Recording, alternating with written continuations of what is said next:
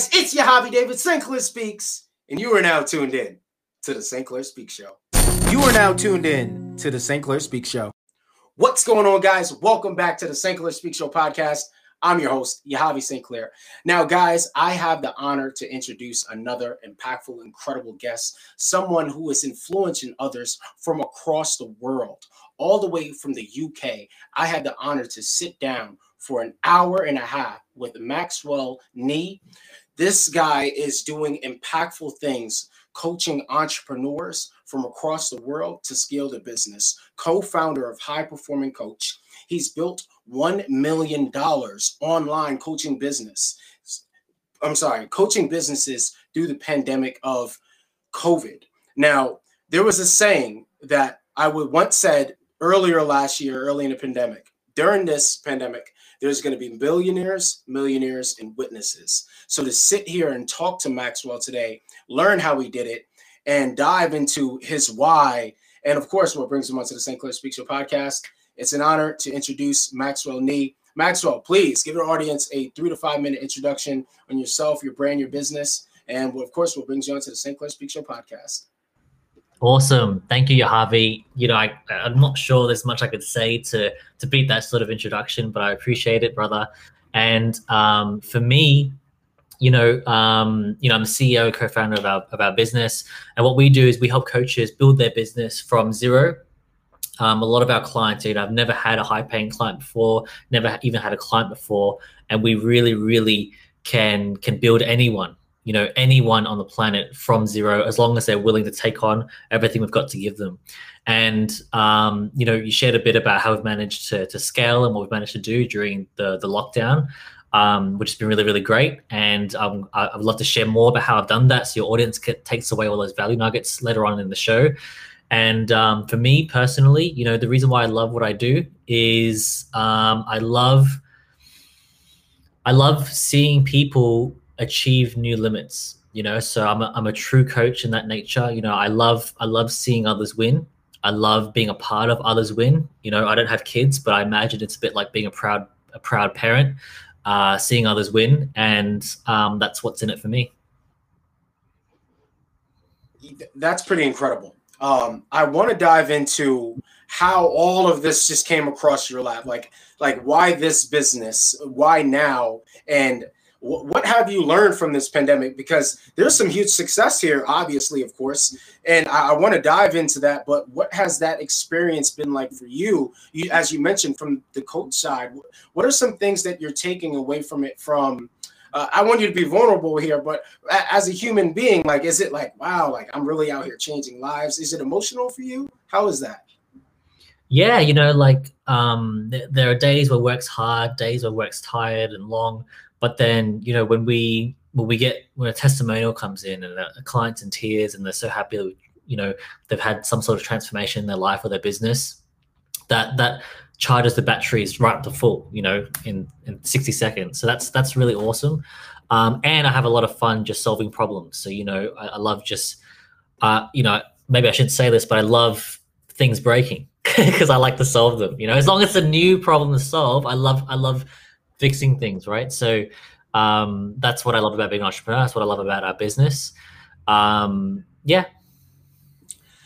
It's incredible. So I want to dive into it because for me, I don't want to say it's hard for me to consider myself a coach, but there's some ugly side of it, right? Trying to figure it out without guidance, without mentorship.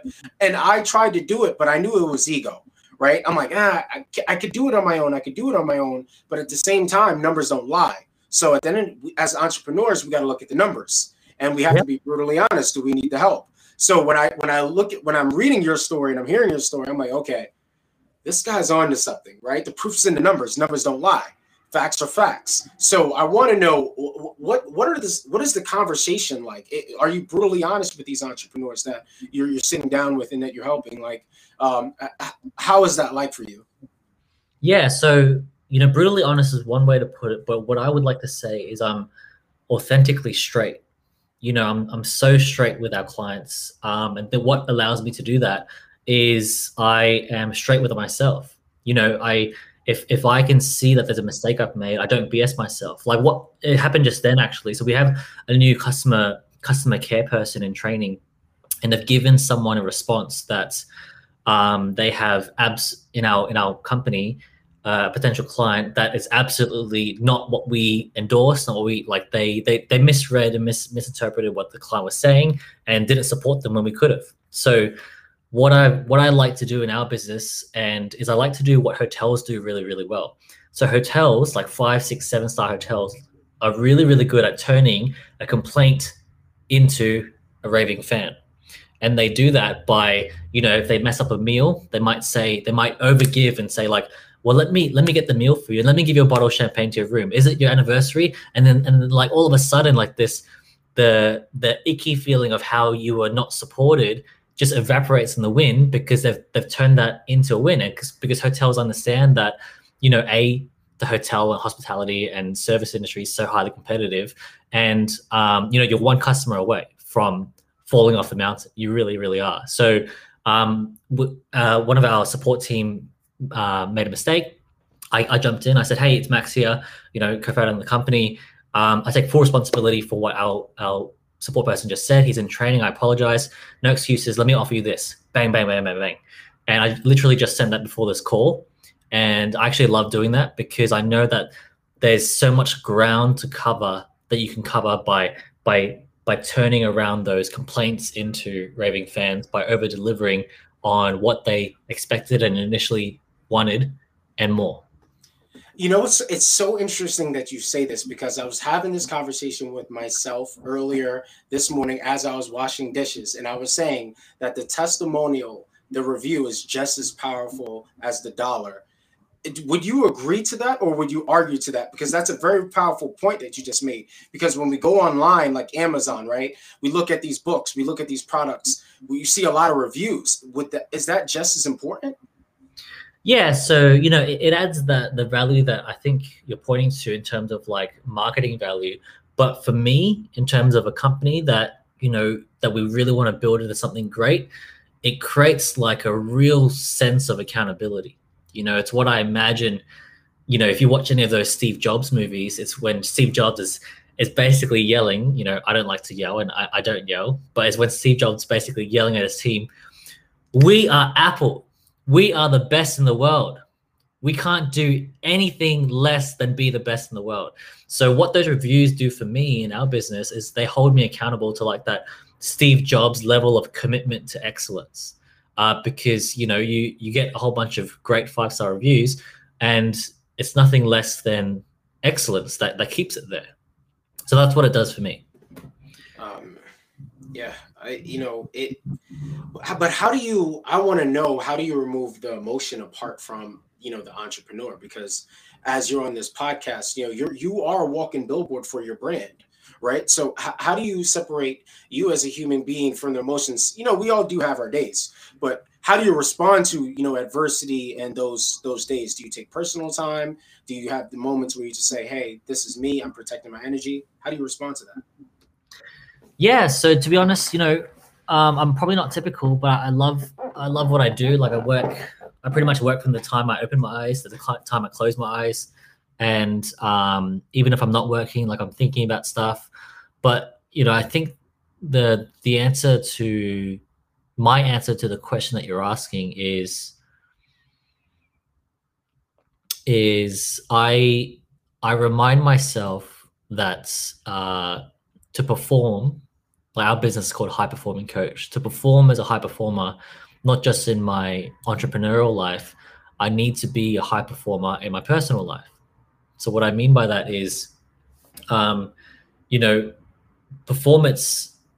So I used to do amateur bodybuilding, and you learn very quickly in amateur bodybuilding or any type of bodybuilding that 80% of your results comes from your rest, not actually lifting the weights.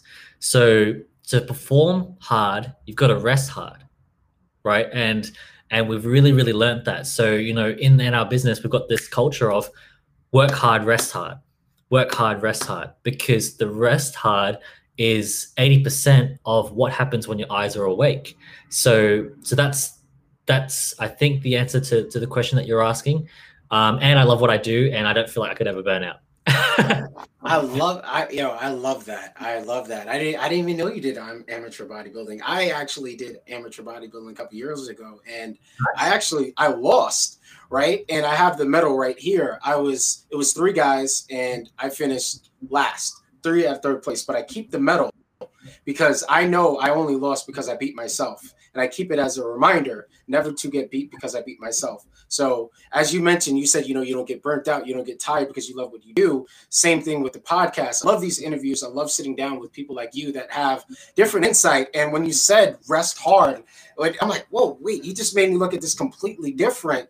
And I think that's really incredible. And I could see the value of just what you do because you have these principles and these guidelines that you set yourself to. You set the standard. So I kind of want to jump back to coaching, and I want to know a little bit more on why coaching. Why did you decide to take it this far, and what are some things that you're doing within the next 6 months that the listeners, of course, could benefit from higher performance? Yeah, so it's cliche, but I would say that I fell into it.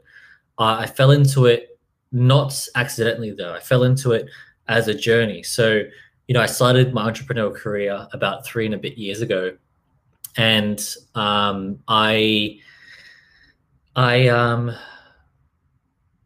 first started as an online marketer, like an online email marketer, and then I quickly learned that I like that, like 8 out of 10, like that 7 out of 10. So I ended up having 13 different iterations of my niche and my focus and who I wanted to help to eventually land in coaching. So, coaching has been a result of almost like having this clay rock, and I've carved the edges around this sculpture about, what to take away, what I don't like, to end up with what I want, right? Like reveal all the mess around this clay rock to come up with a beautiful sculpture. And that's what I have learned to live into as coaching.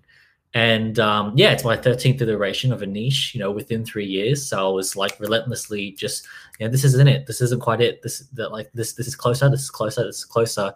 And now I'm here. In terms of what there is next for us in the next 6 months, we have found out what works really, really well in our business. So I love coaching to the point where I've got 2 coaches. I always have at least 2 coaches. And one of them said to me today, actually, this is a great time for this interview, that Max, you haven't been focused. And I was like, shit, you're right. I haven't been focused. So then as of today, we are tripling, doubling, quadrupling down on what has worked so far and just mastering the heck out of that, even beyond how we feel we've mastered it right now, and staying in our lane. Really, really staying in our lane, so that we can be like the Apple or the what's another great example, like the Apple or the Virgin or the Tesla of the world, just by really, really staying in our lane. It's interesting that you say that, because my next question was, do you also believe in the saying, all the great coaches have coaches? And there you go. You just said it. Your coaches has held you accountable. Like, hey, you have to focus. Can you touch on that? What's that like as far as this accountability, having coaches in your corner? Yeah, it's great, and I think there's only 2 reasons why a coach wouldn't have a coach, right? Either they have never had powerful coaching before, or they have forgotten, right? And often it's the first one. And it's the first one because of a new insight that I've just come up to recently, which is that, in school, we are taught that if we get help from others to do the test, do the exam, that's cheating and that's wrong. In school, we are taught and conditioned that if we get help from others, that's cheating and that's wrong.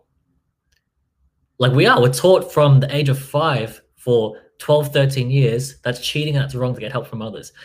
That's why I believe there's like this culture of, if you get help, then you're, I don't know, less or whatever that stigma is. And but that's basically you saying as a coach that you don't believe in coaching because you're in the industry of help. You're in the industry of there's a better way, of don't do it by yourself, don't do it on your own. What's going on, guys? It's your Javi David, St. Clair Speaks, and you are now tuned in to the St. Clair Speaks Show. If you haven't heard about Anchor, It's the easiest way to make a podcast. Let me explain. It's free. There's creation tools that allow you to record and edit your podcast right from your phone or your computer. Anchor will distribute your podcast on platforms like Spotify, Apple Podcasts, Google Podcasts, and more. You can make money from your podcast with no minimum listenership. It's everything that you need in a podcast in one place. Download the free Anchor app and start your journey today. It's that time. I strongly agree with that. And it's interesting because from when I was younger, I always struggled with authority. And I think if you're one that struggles with authority, you're not going to give into coaching, right? Oh, nah, you can't coach me. You can't coach me. But I actually have a coach, but I have a real estate coach. I have a credit coach. I kind of section the type of coaches that I want. Some people need life coaches, spiritual coaches, different sort of coaches. So it's also, I'm pretty sure if you experience this, that you've sat down with people and it isn't the right fit, right? So for me, I've sat down with people and I'm like, hey, I definitely can't help you, but Maxwell can, or John can, or whomever can. I have no, there's a saying, my old mentor used to tell me this: if I can't help you, I don't want to hurt you. So for me, I live by referrals. Networking is everything for me. It's essential. This is why I love podcasting. Next month makes a year for me, and just building these relationships and these episodes gives me credibility. 1, 2, I know I can make the right call because I'm always in Clubhouse. If someone hears me speak, I know I can make the right recommendation for them. Like, hey, why don't you check out this episode featuring Maxwell? He's helped this much people online better their brand and their business. So for me, it's kind of like, as you mentioned a little earlier, sticking to your lane, sticking with what works, finding what works for you. And this is my sauce. It's kind of like an interview kind of a thing for me now, where I get to dive into what works for you, but also really just study success. So what has the experience been for you on COVID? Because obviously this is not that in-person interview. This is remotely, but what has it been for you just taking advantage of all these resources like LinkedIn, like Clubhouse, TikTok, or YouTube? What has that been like for you, just mastering that online presence? Yeah. So, before the pandemic and COVID and lockdown happened, 60% of our revenue came from live events, right? Like in-person events. And, it happened, we had an event sold out in London, April last year, and it sold out 5 weeks in advance. Week 4 coming up to the event, we get an email, venues closed, London's locked down, events canceled, sorry. And we were like, shit, what do we do? So then COVID basically forced our hand to test something that has always been on our minds, but we weren't sure. We weren't sure if we brought our events online through Zoom, that the connection would be the same, that the emotion would be the same, that the engagement would be the same, all that sort of stuff. And what we found was that couldn't be further from the truth. It's probably a combination of, it was, we gave it everything we've got, and the world was just so ready for, this new way of interacting with people, right? There was no more excuses. It's either your business was on pause or you were open to showing up online, right? Your business on pause, open, showing up online. And so that happened. So we moved it online, and our events were just as effective, if not maybe even a little bit more effective. Plus we had a new opening to, not just everyone within this central city of London in the UK, but the whole time zone, right? So we moved from a city model to a time zone model. So we 10x our reach, just by doing this thing, plus not having to pay for tea, coffee, venue, travel, hotel, taxis, cabs, after drinks, all that sort of stuff, right? All of that just gone. So, margins went like this. And another thing that we didn't expect, it was like the perfect storm, actually. As long as you didn't stop, a lot of businesses stopped during the lockdown because they were like, I'll just wait it out. As long as you didn't stop, it was really the perfect storm. We could have easily stopped. We could have easily said, let's just wait. Let's put our event on hold, refund everyone their tickets. But we weren't, we wanted to keep moving. So because we were committed to keep moving, we found solutions. I really believe that if we weren't as committed, we wouldn't have seen those solutions because we wouldn't have been looking for them. But as long as you keep looking, you'll keep finding. And there's a few things that happen. What I found was during COVID, like it was almost like, let's say your market, there's 10 people in your market, 2 out of the 10 were on the fence and they were willing to jump off the fence to take some sort of action, and 8 out of 10 disappeared because they weren't actually interested in working with us. So what we found was COVID pushed a lot of fence sitters off the fence and everyone else disappeared. So people just sort of flowed into action, into working with us, and because we were there, we were showing up and we said, hey, this can still work, it's still possible.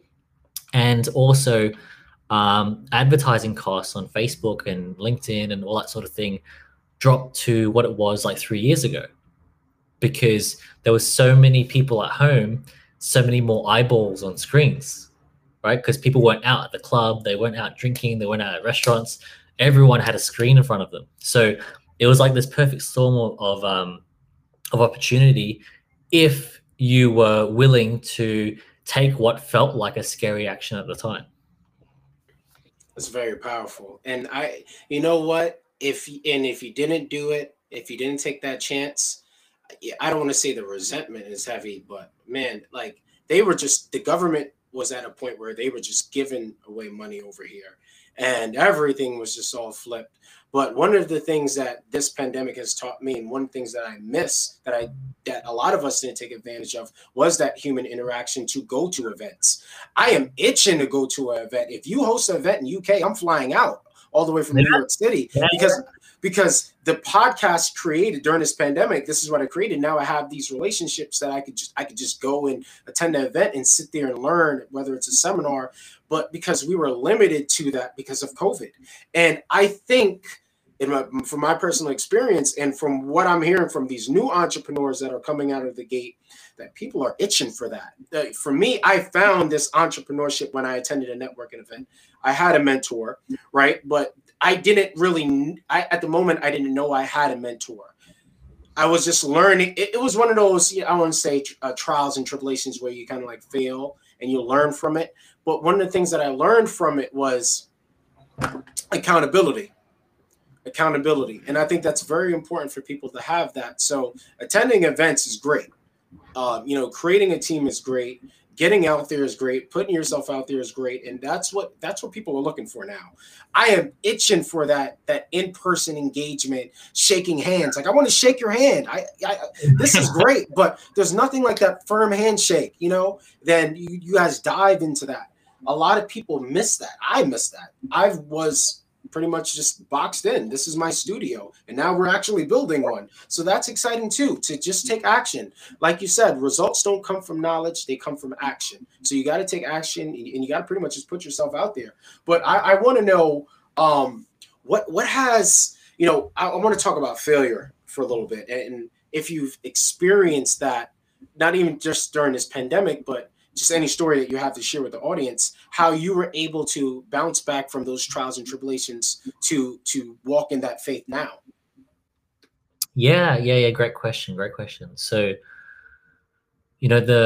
I believe. What's going on, guys? It's your hobby, David. St. Clair Speaks. You are now tuned in to the St. Clair Speaks Show.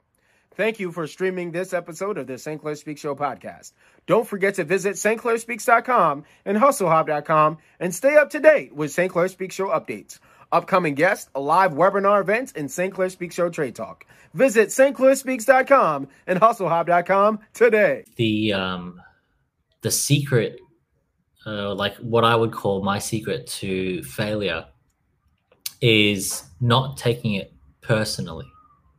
So I'll give you an example. Like when I was, I don't know, in my early 20s, I wanted this job, and I wanted this job so bad. It was my corporate banking job before I became an entrepreneur. And this job, I wasn't qualified for it. I would have been the youngest in the state if I got the job, and all this stuff, all this stuff was stacked against me. But I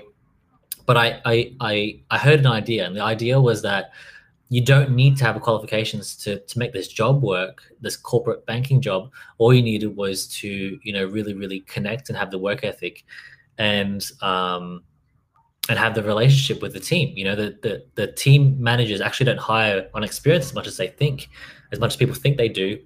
They hire based on fit and work ethic and things like that. So I thought, okay, I can do that. So I applied for this job and similar jobs like it 37 times before I got in. I had like 6 interviews, 37 applications. I took people out. I spent, like, as a poor uni student, I took a whole corporate floor out for coffee. I'd spent $500, $600 taking people out for coffee to build relationships and to try to muscle my way into this job. And then I got it, and I really believe what got me through that was, just removing any personal attachment, any meaning of rejection. So, failure and rejection, that's all meaning, right? But that's all meaning that we put onto things. And it doesn't necessarily mean that unless you choose for it to mean that.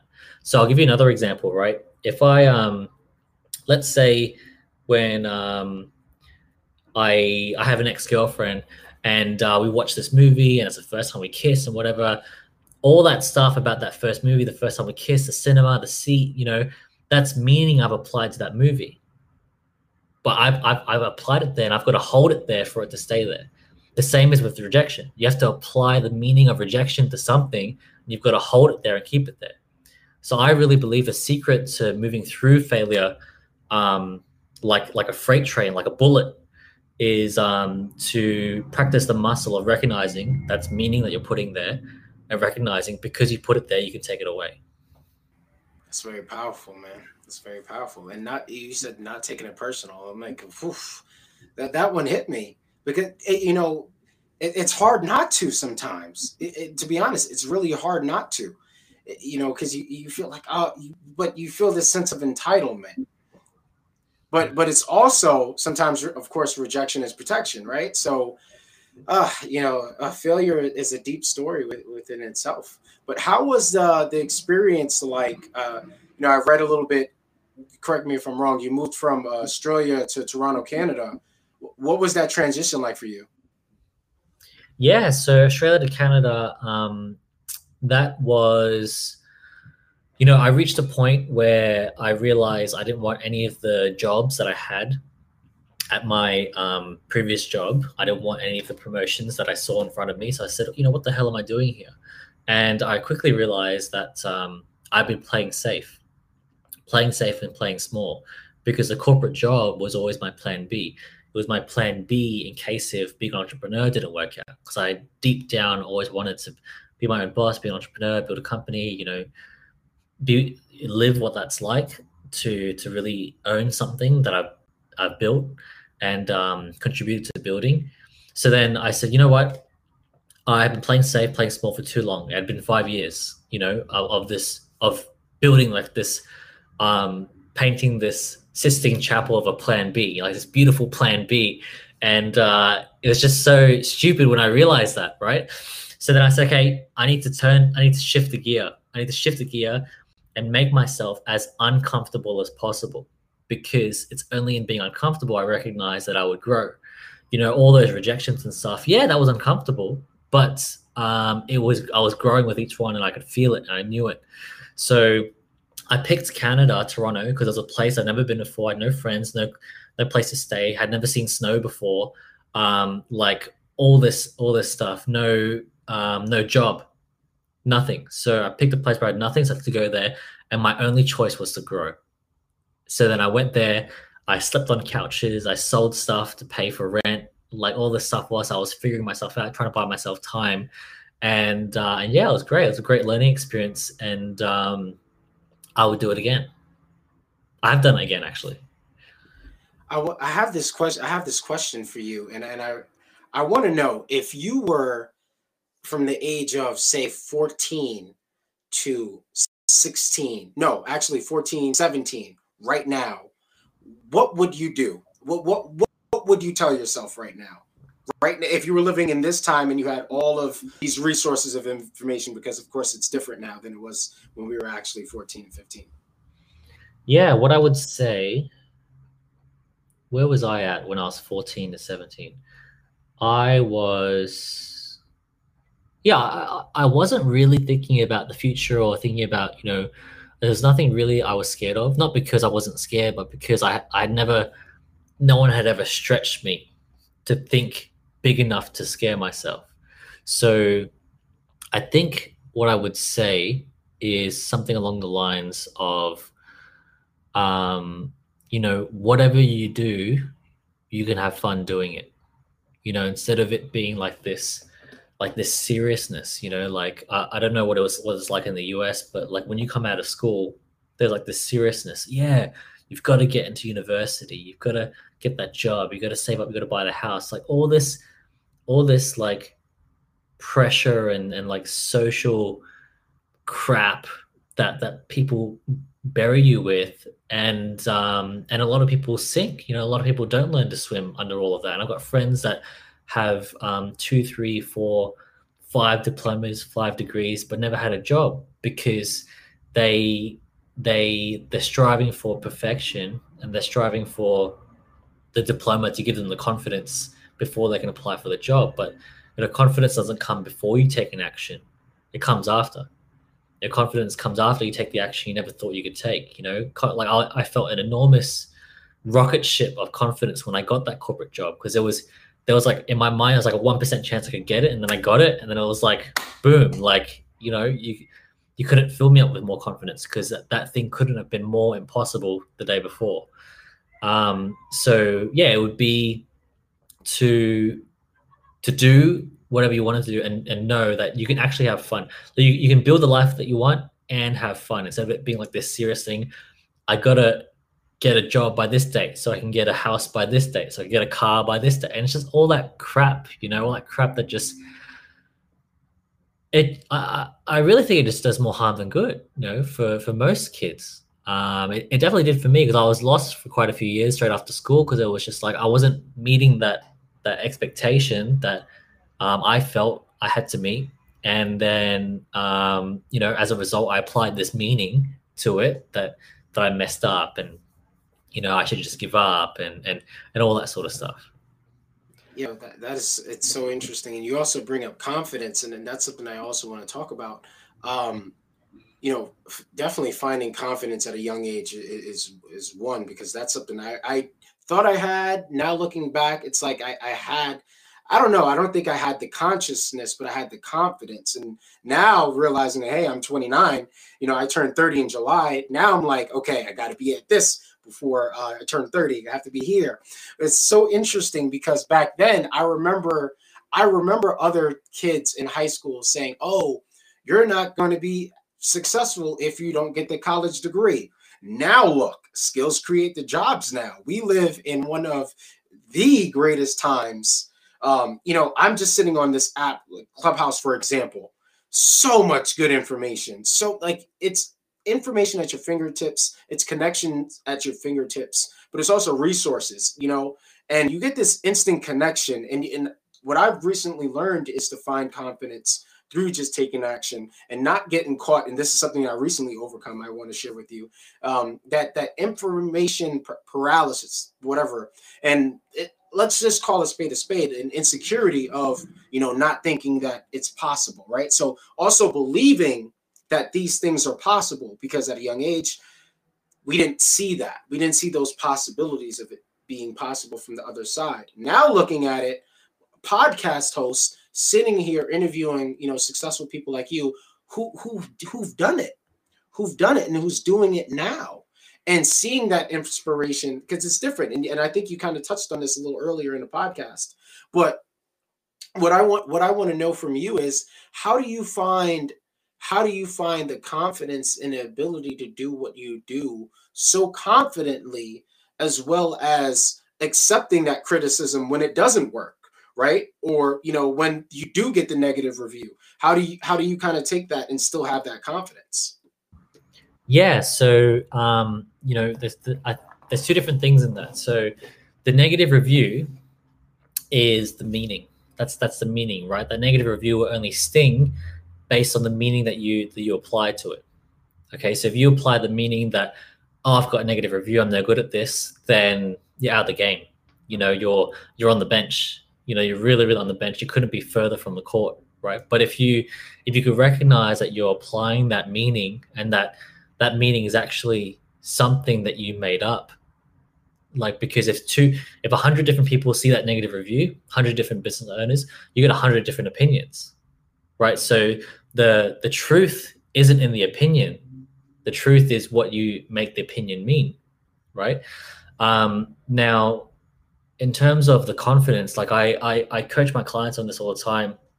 On a sliding scale, there is number one, thinking. There's thinking about doing something, right? And thinking is the opposite of action, right? Because if you're in your head thinking about doing something, if you're in your head thinking about shooting a 3-pointer, you're not holding onto a ball about to shoot a 3-pointer. You're just not. It's the opposite of action. And then on the other side of thinking is confidence. See, confidence comes after you do something you didn't think you could do. Trying to have confidence before you take action is a bit like saying, yeah, I want a baby, but I'll get pregnant after. Give me the baby first and I'll get pregnant after. You know, it doesn't work like that. It really is just like a straight scale: thinking, action, confidence.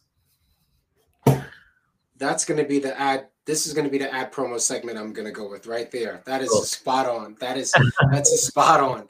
Because, you know, at some point, you know, imagine if I do not want to be 75 years old and lacking confidence. Are you kidding me? I walked this earth for 75 years and I'm not confident about myself.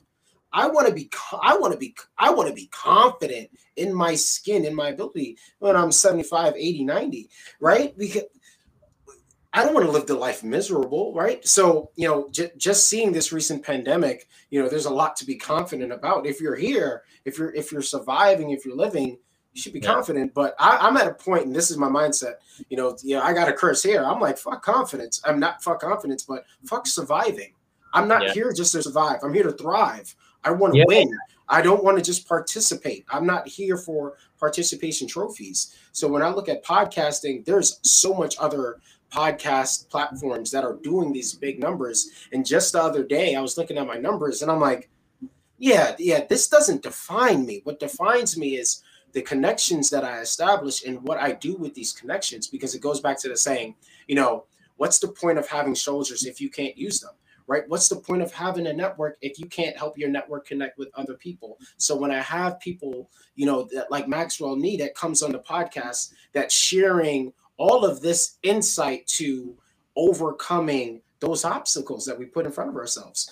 And you could easily say this, the only one that puts the pressure on ourselves is ourselves. So when we have these deadlines, we set these expectations that we must live in the expectations. So I want to ask you two questions here. How do you overcome those expectations, right? And how do you how do you overcome the pressure that you could put on yourself with labeling these expectations upon yourself? Yeah, okay. So I will answer that. Let me answer one other thing first of confidence, because I think this will add a lot of value, right? So consider that confidence, self-belief, whatever you want to call it. Consider that as a baby, you already have that. Everyone is already born with it. It's just waiting to be revealed. How do I know this? Because if you say to a 5-year-old, if you jump off this slide, you can fly, they will do it, right? They'll have no shadow of a doubt, and you'll be responsible for catching them, right?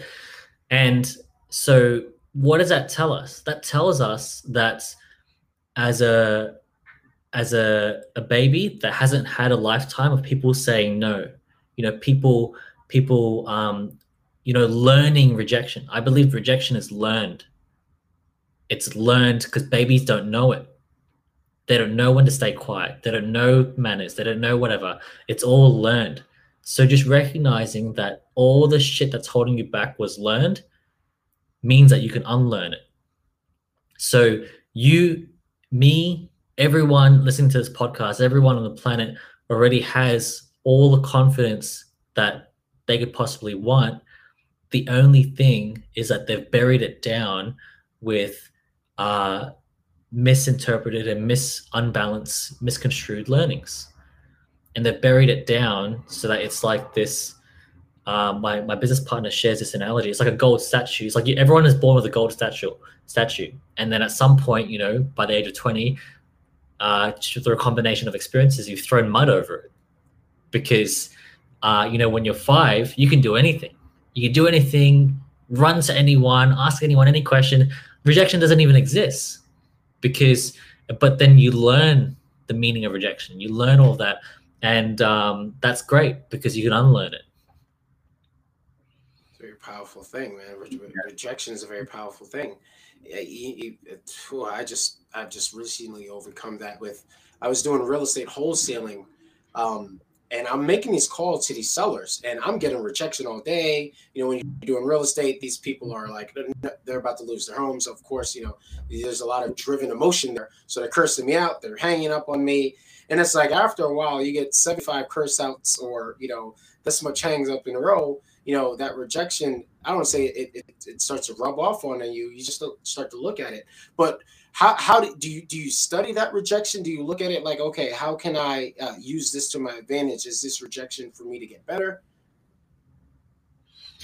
Yeah. So the first thing is that language is everything, right? So I'm maniacal about language with our clients, and even the word rejection creates a disempowering state of what actually happened. So rejection is a story. They rejected me as a story. What actually happened is you asked someone a question and they said no. That's it. No meaning. So you need to get to the bottom of there's no meaning to let go of this idea that we have this learned idea of that when someone says no to me, that's a rejection. And consider this, when you're a baby, the reason why rejection happens the way it happens to people is because when everyone was a baby, at some point we pointed at something, at a toy or candy, and mum or dad came to us and said, look, no means no. Stop it. No means no. Stop it. Listen to me. No. That's when we learned it. We learned that no means no. Stop it. We can't have what we want. And then no wonder why we're so afraid to just point to things and say, hey, I want that, or go for that. Because we were told by our parents, and there's nothing wrong with it. Like it's necessary to tell a kid, say no. You can't say yes to a kid for every little thing, but just recognizing that it's learned. It's all learned. So I want to kind of like piggyback to my question about pressure and expectations. I think that just falls in the same category. How do you how do you overcome that pressure and in the expectations that come with that? Yeah, so I believe the answer to this question is different for everyone. And I believe that everyone already knows the answer to this question. And let me pull it out of the audience. So if you're in the audience right now and you want to know how to look at or how to deal with expectations or pressure or whatever, I want you to ask yourself this question. What would your 90-year-old self say to you right now?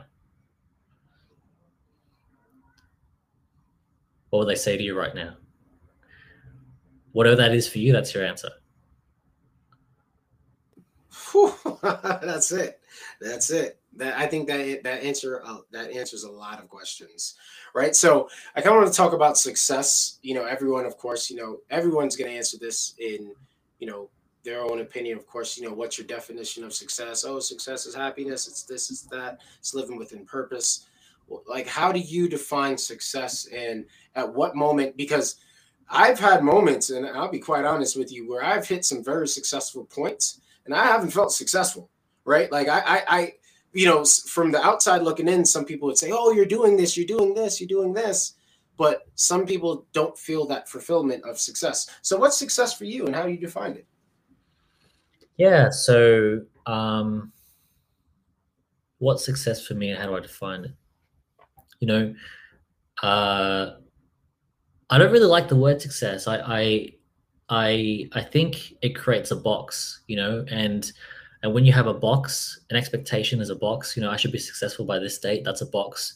Whenever you have a box, you've got a target that you can miss, right? And if you've got a target you can miss, you got like it's either full satisfaction or disappointment. There's nothing in the middle, and it's not realistic to always be fully satisfied.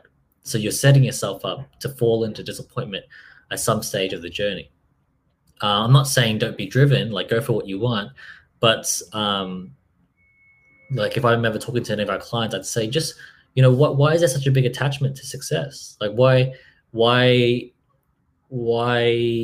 have you ever considered that you could just that instead of having things that need to have labels, that you could just do what you love and be rewarded for it, and learning to love the climb? Why do you have to reach the top of the mountain? It's when you're attached to reaching the top of the mountain that you always have somewhere to fall off from, compared to if you just learn to love the climb, like Elon Musk, he loves the climb of getting the human race on Mars. He doesn't know if he'll reach it. He doesn't care, but he just loves the climb. Like even if he died tomorrow, he'll die as happy as he is, even if he had landed the human race on Mars, because he loves the climb that much. Like the top of the mountain doesn't mean anything. So that's what I would say. Yeah, man, it's all about it's all about the journey, not the destination, right? And what you take away from the journey, these little moments, and they have the largest ripple effect for sure. Just in the moment of pursuing anything. And I love the analogy that you used with the box, and just of course boxing yourself in and setting these expectations, because if you miss, you're going to be bummed out. You're going to be depressed about it. You're going to be like, oh, I'm not good enough, or it's going to happen. But I love it, man. I'm really loving this interview.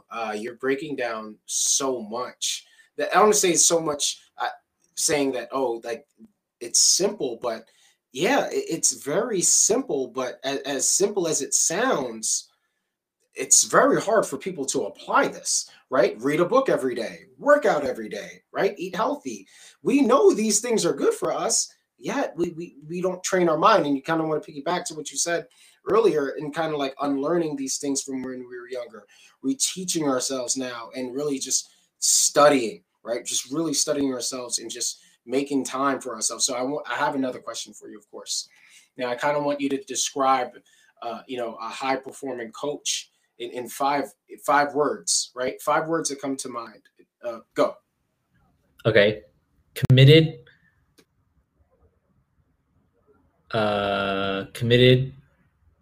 powerful, resourceful, authentic, and vulnerable. Now I want you to break down why each 5. Okay, cool. So committed is, commitment. A lot of people are scared of commitment, right? Because they're scared of what happens if they don't meet their commitment. But there's something that happens to humans in their brain when they commit to something. So I always say to our clients, a commitment is there to empower you. If you say to a pro athlete, look, get committed to something, and they go to sleep that night making a decision, they're going to get committed to a gold medal, all of a sudden their life, everything starts to line up, because they've got a finish line. See, as humans, if we don't have a finish line, something to run towards, which is basically like a commitment, then if we don't have goals to aim for, goalposts to run towards, goals to shoot, then we can get really, really stuck, right? So, I really believe that without committing, you lose so much more than whatever rejection or failure or anything you perceive if you don't get really, really committed to something. Damn. Now, powerful, then I believe resourceful. Yeah. Okay. So powerful is, it's a bit vague. I didn't really want to say that word, but nothing else came to mind. So let's go with it. So powerful for me is, it's basically just like showing up.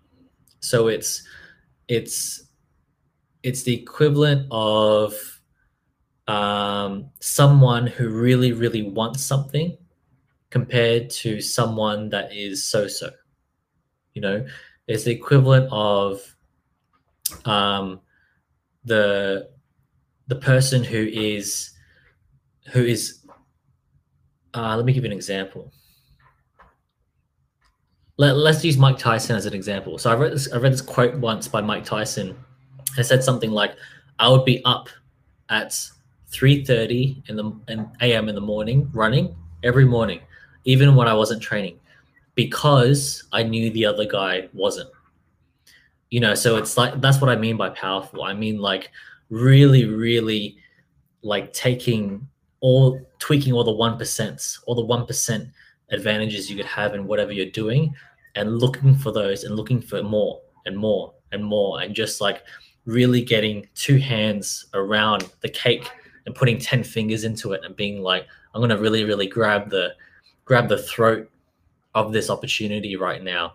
And you're going to have to either kill me, or I'm going to have to really, really change my mind about letting it go. I love that. I love that. I love that you used Mike Tyson, man. Oh man, that guy is ageless. Mike Tyson is ageless, and that for one is inspiring, right? To pick that dream back up again. So, just imagine, man. I just only imagine. Now let's move on to I believe you mentioned resourceful, right? So break that down for us. Yeah, so one of my business mentors shared with me this idea. I don't know the exact quote, but the idea is that to the resources that we have available to us isn't actually based on what is available to us. It's based on what we see as available. It's not based on what's actually there. It's about how much we see that's there. So resourceful is about looking. It's basically looking with like two eyes, because if you look for something, you'll find it. You know, if you're looking for problems in the world to victimize yourself, you will find them. If you're looking for signs that tell you should be an entrepreneur, you'll find them. If you're looking for like whatever you look for, you'll find. That's what resourcefulness really means for me. And I believe the next one, there was another one as well. You said vulnerability. Yeah, I think I said authentic and then vulnerability. Yeah. Yeah. Either or. Touch on either one. Cool. Let's start with authentic, right? So, authentic's like this sexy word, and everyone wants to be it, but it's quite hard to articulate what it means. And since we started swearing, I love that. So, authenticity for me is basically not bullshitting yourself. You know, and not bullshitting yourself, not bullshitting others. What that looks like is it's a bit like how, let's say you've got a group of friends and one of them always asks you to go out for dinner. And for some reason, you find a reason to say no, you know, and deep down, you know that you just don't want to invest the time with this person. Like they're a 7 out of 10 friend, and like they're sort of cool, but they're not. And the conversation's sort of there, but it's not. So where people are inauthentic is when they say, yeah, let me know when you're free. When they really want to say, you know what, I don't want to invest my time with you. That's what they really want to say. And I'm not saying go out and say that and crush people around you, but I mean, what's more authentic? You know, how could you be more authentic? How could you not bullshit yourself? Because every time you tell a lie, you've got to tell yourself another lie first. You got to tell yourself another lie that it's a good idea to tell this lie, compared to just being straight and saying, no, I'm just, I'm not interested. And keeping it 100, man. You got to keep it real. Just say I'm not interested. That's it. I with LinkedIn, it's funny. We talk about this. Then we'll jump into vulnerability. I'm keep getting these sales messages, and it's not. There's nothing wrong with saying no, right? And just keeping it real versus stringing people on. Oh, maybe next week, Maxine, or whatever. Just keep it real. So let's dive into vulnerability. Yeah, so vulnerability, it's funny, vulnerability is keeping it real. Vulnerability isn't like going around crying every day. It's it's keeping it real to the point where, let's say, what's an example? Let's say you just went through a breakup, right? You're a guy, went through a breakup, and your boys say, "Hey, bro, you're right." And a lot of guys might fall into the trap of saying, "Yeah, man, don't care about her, don't care," like all this tough guy stuff, right? when really they want to say, "Yeah, bro, I'm a bit sad, to be honest, but I know I'll get over it. But yeah, a bit sad." Like that's not even completely being vulnerable, but it's closer than, "Yeah, man, no, screw her. I don't care. Where's the next one at? All that stupid stuff, right?" So vulnerability is just basically being human. Oh man, it's interesting you say that because men are human beings too, man. It's okay to cry, right? So, man, vulnerability, it's tough, and being brutally honest. This was really good, and I'm really in it today. I'm in my podcasting host mode today with these real good questions today because I wanted to know. How do you think? How do you perform? Because how you think is actually how you perform. And then you said something about thinking isn't taking action, and I'm mind blown by that statement because there's always a message in meeting people. I strongly believe that there's billions and millions of people that walk this earth, right? But what is the coincidence of me and you crossing paths, right? For me to sit here and hear your story, for the listeners to hear your story, what is the biggest thing that you want the listeners? Not even just listeners, just anyone that's just following you to take away from this episode, but to take away from you in particular. What's a message that you really want to put out there for people? Yeah, there's nothing wrong with asking for help. There's nothing wrong with asking for help. There's nothing wrong with getting things wrong. Wrong is just an idea. Things are wrong, that's wrong, I'm wrong. We learn in school that there's right or wrong, and we learn that to try to be better humans. But we sort of learn that a bit too much. We learn that a bit too much because then we start putting it in the wrong places. Like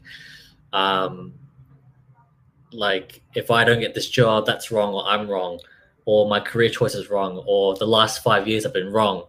All this like wrong making doesn't help anyone. That doesn't help anyone. And the biggest one is there's nothing wrong with getting help or asking for help. Man, this was really dope.